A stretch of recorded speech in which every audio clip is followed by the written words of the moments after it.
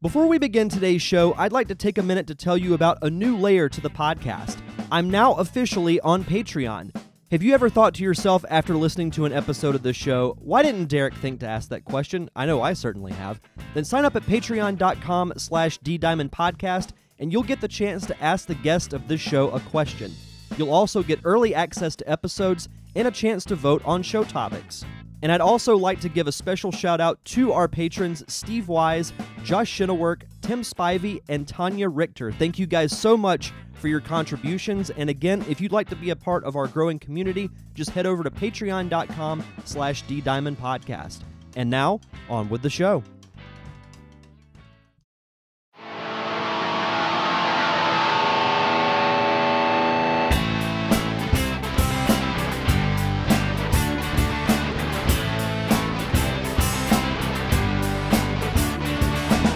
Welcome to the Derek Diamond Experience podcast, where every week I take a look inside the world of film and television with those who have lived it and experienced it. I am your host, Derek Diamond, and joining me on today's show is actress Danielle Deadwyler. Danielle, how are you? I'm fantastic. How you doing? Doing good. We were actually just talking, and I feel like it's become tradition on this show since late March, early April. We were talking about the craziness that has been the year of 2020. So how is the pandemic and everything else that's been going on in this crazy year been affecting you and your career? It put it on hold. It completely stopped. March, 13th, I was out in New Mexico and I was about to go to work like the next day. And they're like, hey, we're going to give you a call and let you know what's going on in the morning. I said, okay, cool. And next thing you know, the day after that, I was on a plane going back home. So it halted all of the things. And for the next, 6 months, it's been, reassess your life. So that's what the pandemic did to the career. The action of the career. Everything went super interior. So, yeah. Well, and that's been one positive about it is, I know for me personally, it's given me a lot of time to do some self-reflection and work on, the inner portion of yourself and not just like writers, for example, can still sit at home and write, but actors, those who do the physical on-set portion in the industry have been essentially sitting at home. And I know that some productions have been slowly starting back, I'm sure with restrictions and guidelines and things like that. So it is good to hear that things are trending in the right direction, at least. Yeah, I mean, it didn't completely stop everything. Let me renege on that. There were auditions happening, so you can do that from home. You can do your self-taping. Additionally, there were numerous readings taking place. So it's like really people getting back into the word of what we do, as opposed to, bodies being together. You can't halt art. Psych. So that was the beauty of what was happening. And we figured out all these other kinds of ways to kind of dig into what we do. So we got super creative and stayed significant, whether it was for theater or film and TV. It all just happened to make itself, blend into the Zoom world. So. Right. Yeah. A lot of things have gone virtual. And I don't know about you, but I never even heard of Zoom until the pandemic hit and everybody's like, oh, do a Zoom meeting. And I'm like, what's that? Like, I've heard of Skype and I've heard of other programs. Skype, FaceTime, all that stuff, but not Zoom. This is in the psyche now. It should have a vocabulary with Merriam-Webster. So... It's going to be added into the dictionary, I'm sure, within the next year or so, because I don't think it's going anywhere. Like, there'll still be virtual aspects of things, even when things are, continuing to trend in the right direction. Because I've said this almost ad nauseum on the show with people I've talked to. I don't think what we knew as normal will ever be the case again. Like, I think... It's almost like when 9/11 happened back in 2001, it changed travel and changed security permanently. I think this is going to change certain things permanently. What exactly those are, I'm not sure, but I think it's going to happen. Yeah. Germaphobes have completely been, reified in their peril. That's true. That is true. So talk to me about, you mentioned working in theater and film and television. What was it that made you want to pursue these things, and what came first, theater or your film and TV career? It was theater first. To be more precise, it was dance. And dance just segued. I mean, is a theatrical experience unto itself. So my mom was like, I was dancing as a 3-year-old or something, and she's like, I'm gonna put that baby in dance. And so she put that baby in dance, and that baby continued to do all of the arts oriented things. I'm from Atlanta, so there's a rich Black arts culture that was happening in the 80s and the 90s. So I'm very much rooted from that. I worked at, or was taught at Total Dance Theater and with Gary Harrison Studios. They were big people in theater and dance at the time. And I just naturally segued into performance. Like, it's just been a part of my life, performing professionally, performing in community. And I was like, I'm not going to do this anymore. I'm going to be an academic. Like, when I got to college, and because I was a history major and did more interdisciplinary studies, and thought I was going to go into, become an academician and live in the collegiate world and whatnot.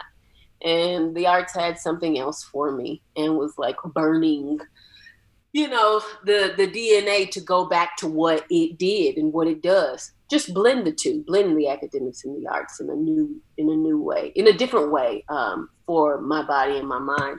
And so that's when after I taught 2 years, I taught elementary school for 2 years, 4th and 5th grade. And something just said, do that pivot. And I pivoted, and I did a play in Atlanta. And it hasn't ceased since. So it went back into theater, back to the root. And then Atlanta started to have a kind of boost in film and TV at the time, or that rumbling, right? And then I've just been rolling ever since. And I want to echo your sentiments about Atlanta, because I actually don't live extremely far from Atlanta. I live down in Pensacola in Florida, so just 4 to 6 hours away. And Atlanta is one of my favorite cities to visit. And I echo completely what you said about the culture and everything. It's something that I love to experience, because Atlanta has almost become, I don't know if Hollywood East is an exaggeration, but with a lot of bigger Hollywood South, yes.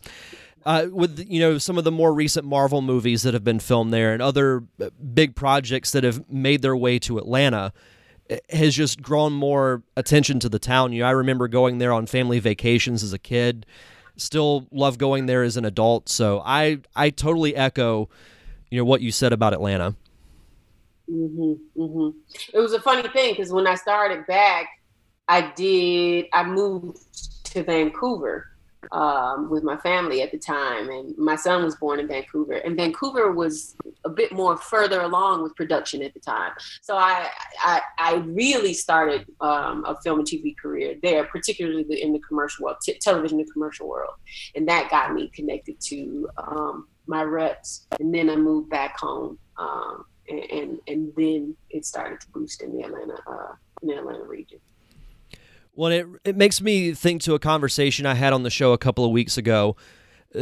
Now with the emergence of indie film over the last several years, it's shown that you don't have to live in Los Angeles in order to act or to direct or really do anything in the industry. Because if you want to just make movies, you can do it in Atlanta. You can do it in Nashville. You can do it in Austin, Texas. You can do it in New York. You can do it here in Florida.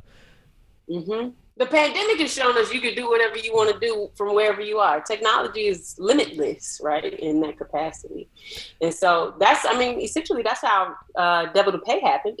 I wanted to connect with folks in the indie community, and I said, because I love indie movies, period. They're just an affinity, an indelible part of my world, and the way I travel through the world, and the way I care for myself, and sitting down in a movie theater and being by myself with like 5 other folks at noon o'clock on a Wednesday.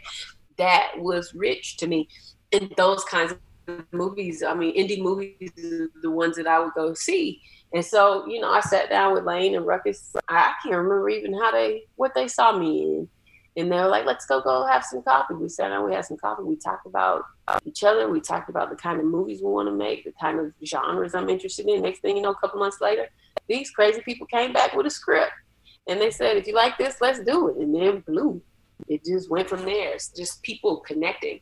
I would say, the Atlanta Film Festival is where I think we met and connected with a bunch of other indie filmmakers. Just folks really like humping it out and making what they want to see in the world. So I just became a part of that world. And it just, everybody's still just humping it out, making stuff, connecting with folks, doing what they can with as much as they can or as little as they have. That's the grit and dog fight of indie filmmaking.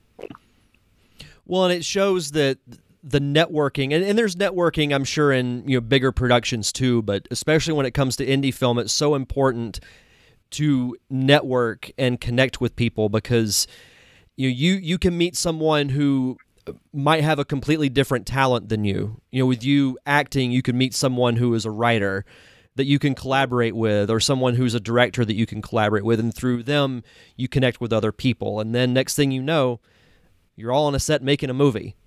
I did the same thing a couple of years ago, and it's crazy that it's almost that simple, but it's almost like the right things have to align because it has to be the right people and the right project and the right things and everything like that. So that's really cool. And film festivals, and I've had the pleasure, I haven't been to the Atlanta one yet, but I have had the pleasure of going to a few film festivals, and I love them. I love the conversations that can happen with people. I love the Q&As that are after the movies and everything. I stress, even if you don't, like if you make a film and it doesn't get accepted to a festival, you should still go to a festival so you can get that experience. Yeah, anything you don't get, go back again or support it still, because it's something that, can enrich you in some capacity. I've gotten no 50 million times. and that's not an indication to recoil. It's an opportunity to attract even further. And that's what I've been doing. Like, no, you don't want me? Please, let's think about that.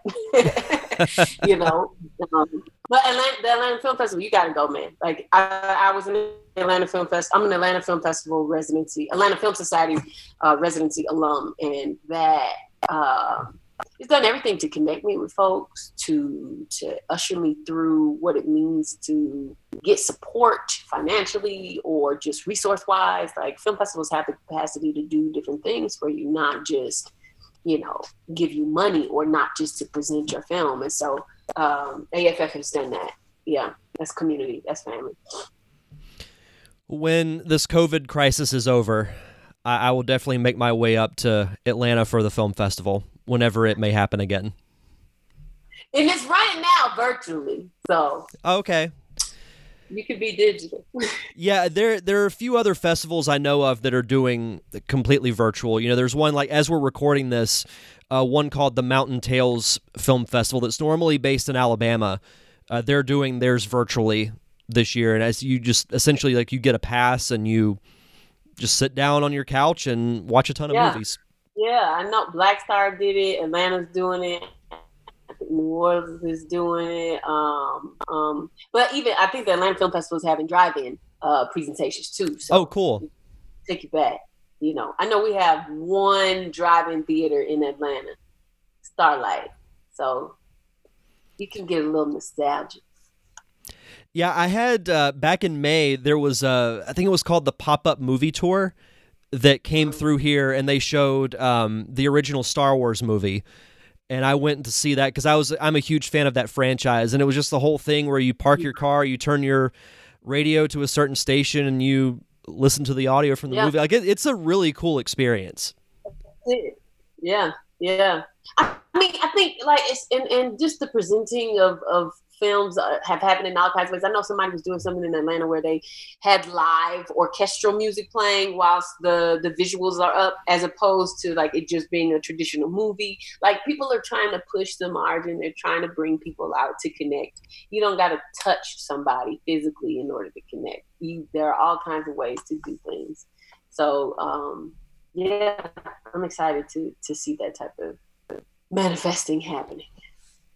Absolutely. And you mentioned the film The Devil to Pay, which you mentioned how you got involved with it. So once you get the role, how was your experience making the movie? Because through watching it, you're the one who drives the story, because you're in practically every moment of the entire movie. So how was your experience on set making this film? Man, engrossing. Like, you're just consumed, and that tends to be the case in anything that I do. But this is the opportunity to lead. I've only had a couple other opportunities to lead films, but this was, this is somebody saying, Lane and Ruckus came to me like, we want you to do this.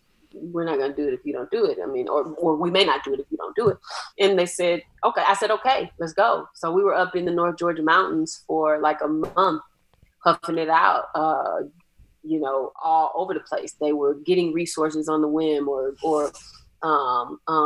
making trucks happen, cars happen from folks. Like, it was favors. It was really, a get down in the dirt kind of movie.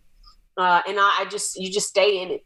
At the end of the day, there's nothing to you don't come back. Like, you go home, I take a shower, you're back in it, because you're up the next morning, ready to dig into another section of the film. And it's just keep going. It was a beautiful experience just to be with people and like making that shit happen. It's what you want to do. It's a team. It's a little nation working toward a little goal. And it's hard. It was cold.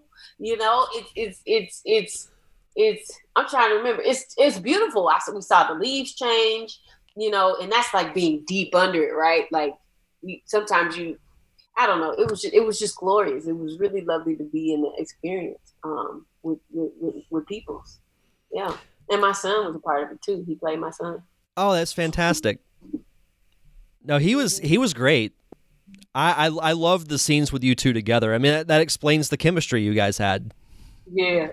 No, I mean, Lane and Ruckus were adamant in asking him to do it, because they wanted the mother-son camaraderie, the mother-son love. And they auditioned some other boys, but they're like, could you ask Ezra one more time?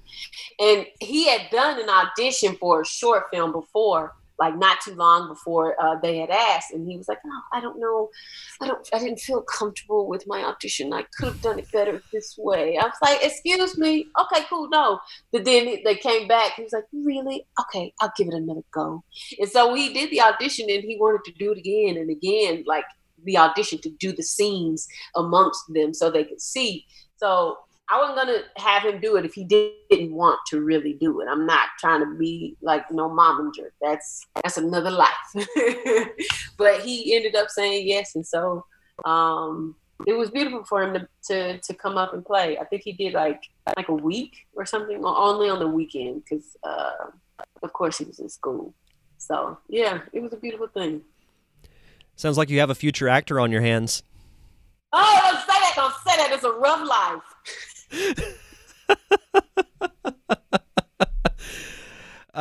Maybe so. He's a fortnighter. I'm cool with that, and he's his own editor, so he taught himself to edit. I'm like, okay, cool, that's funky. We can use that, but I don't know. We'll see about the act. Yeah. Well, I mean, editing's a good skill to have too. Editing's very important as well. So yeah. You never know. So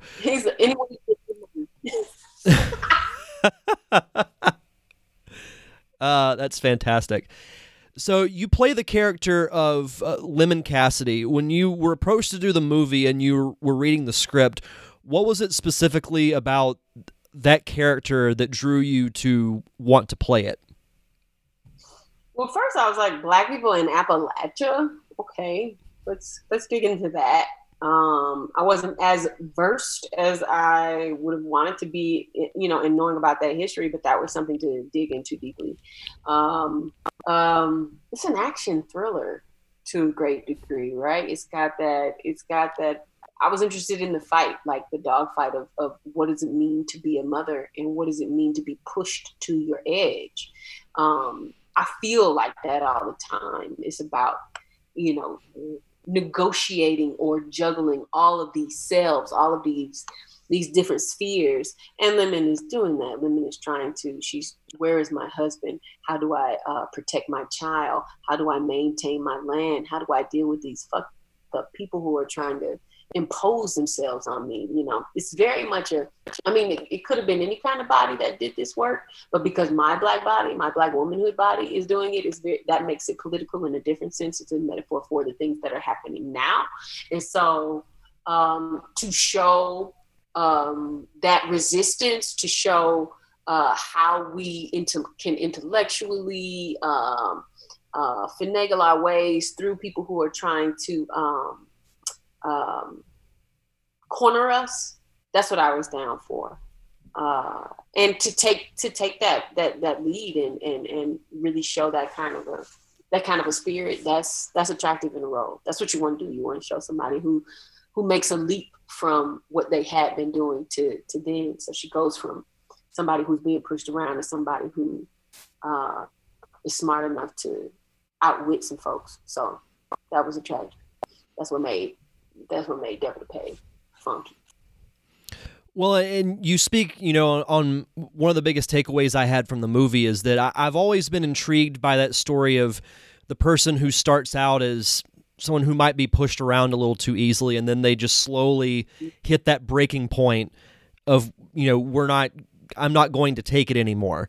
And to see that transformation is really cool to see on screen. And I think also the world that was created, and I'm going to try and stay away from spoilers from people who haven't seen the movie yet, but I think the world that was created, because it's almost like, yeah, it takes place in modern times, it seems like, but there's also a little bit of like an old school, like, because you mentioned, you know, the self-governing society that you live in, and also like dealing with issues in their own way. They're like self-governing. They're almost apart from the entire world. And like you mentioned, the location and everything was beautiful with the mountains and just the visual of everything. I thought was really cool. So, and that's what I enjoy about movies, is kind of getting sucked into a different world for whether it's 30 minutes or 3 hours. You know, that's what made me fall in love with movies, is just getting completely immersed in a story and forgetting about everything else that's going on for however long the movie might be. And I thought that you guys did a fantastic job of creating that type of a world where you can escape. Yeah, thank you. That was the experience. I don't know if I like properly said that before, but it was being consumed in this mountainous region, and to feel like you are away from everything, and to feel like you know, whoever is around you is who's governing with each other, right? And so, you know, there weren't people around at the end of the day. It's pretty quiet. It's pretty secluded. It's getting towards, I think we were like October, November when we were shooting. And this isn't the section of North Georgia where people are like, you know, let's go shopping and getting, you know, some rocks. And no, it wasn't that cute. It was a little more, you know, desolate, and you could hear things outside, like, you know, coyotes or something. I don't know what they were. I didn't see them, but they were there. So yeah, it does. You are in a whole nother world, because we were all living in another world together. We were all in this like huge farm mountain house, huffing it out. So yeah. Well, it's cool to see areas like that still around, because I grew up in a small town of less than 500 people. So I know what it's like to be in that type of rural, like isolated from the rest of the world type of environment. So to see that on screen, and there's a scene specifically where your character is looking for a car, and you say, "I have nothing to barter with."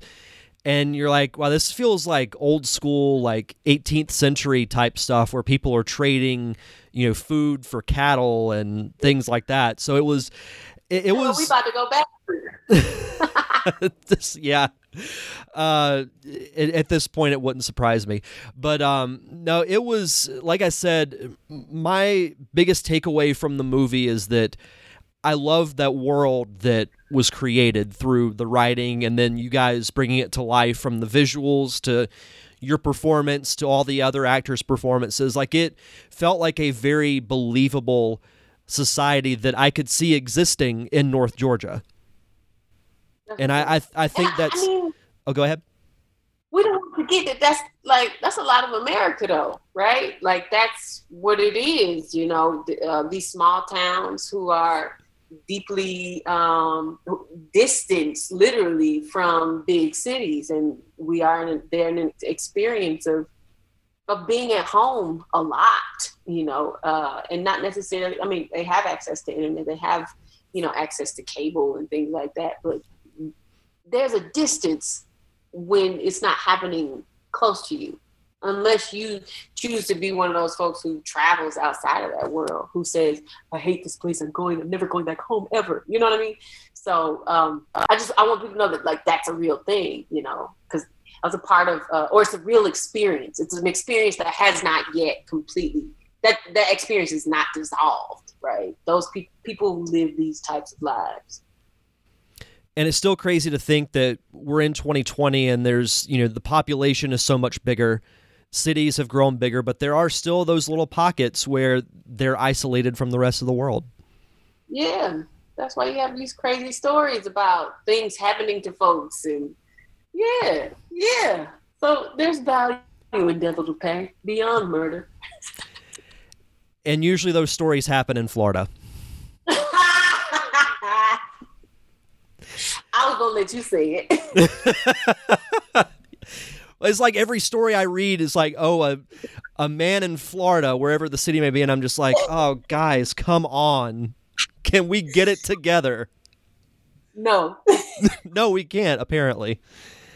And Georgia and Florida are right next to each other, so I'm not even gonna let us slip. Let us slide. Nope. We could. You guys are just like the neighbor that just hears the disturbance at the house, but you just don't want to, like, you're like, yeah, we should probably go check on them, but nah, we're good. No, we sit outside with beers and watch. Even better. And you know what? I wouldn't blame you in the slightest. Not in the slightest. So as we start to wrap up here, I did want to ask, what is one, it could be a funny, crazy, or any type of story that happened on the set of The Devil to Pay that stood out to you? Oh, man. That was so many years ago. Oh, that's a hard one. I mean, at the end, there's of course, there's a distillery up there. And you what do you do when you finish a movie? You go to the distillery, right? And so we went there and learned about moonshine and the gloriousness of moonshine. Oh, boy.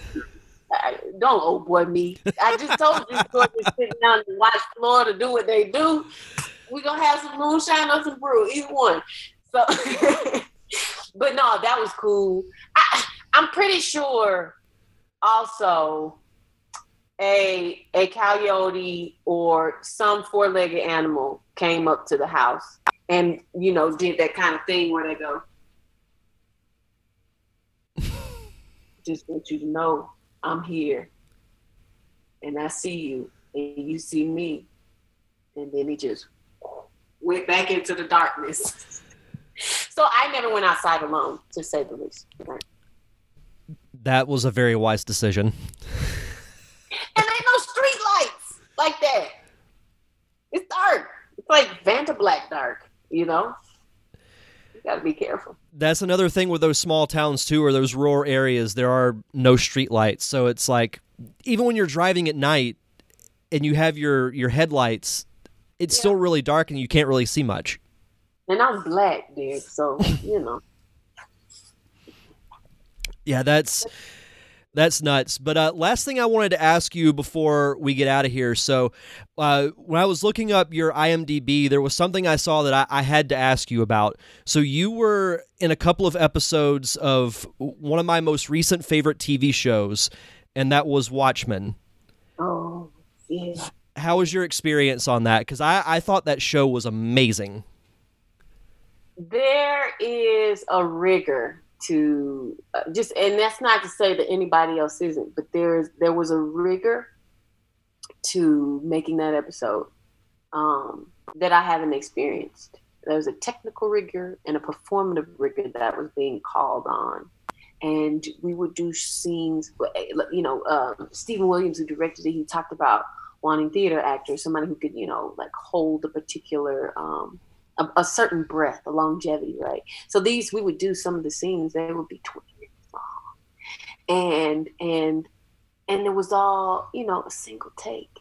So this was beautiful because it's like, you're deep in it, right? And the camera, everybody has to be on point in order for something to make sense. In order for you know, to get to, that's what we're looking for. So we would be doing this 20-minute long scene, possibly 15, 20 minutes. And then we would get to, say, 17th, 20th take. And Steve would be like, okay, now we get somewhere. And I'd be like, yeah, let's go, mother. Let's go. That's the kind of, like, television making that was, you know. It is, you want to get it right. You want to push.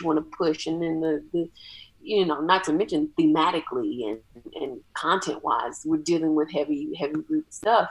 So, I mean, all that to say, like, that's where that's the kind of stuff you want to make. You want to make stuff that's pushing you, that's pushing the crew, that's pushing all of us to get to some goal. Like, it's not a perfection, but it's something akin to it. I think it's akin to the energy of perfection. I think you can have a good energy. You may not reach that thing, but everybody can be working towards the same thing. And I think that's what Watchmen was. That experience was for me. Fantastic. No, like I said, I thought that show was really well done. And I remember hearing about it and was curious as to how they would pull it off because, you know, the movie came out now, I think, over a decade ago. And it was very divided as far as whether people liked it or not. I personally liked it because I had read the book beforehand, so I knew what to expect. But no, I thought the show from start to finish was very good. So that's awesome that you got to be involved with that. Yeah. No, truly a blessed opportunity. Yeah. And I mean, they Emmy winners. Ha! Yeah. Boom. Absolutely. So, what is one piece of advice that you could give to an aspiring actor or actress? Ooh.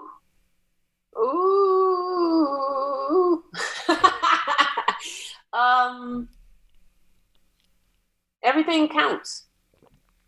That's what I'm going to say. Everything counts. The smallest thing, the grandest thing. I think my mentor, one of my mentors, Andrea Fry, she's a beautiful actor, like theater, film, and television. She's a theater director as well. Talks about elevating what you do. You elevate whatever you do.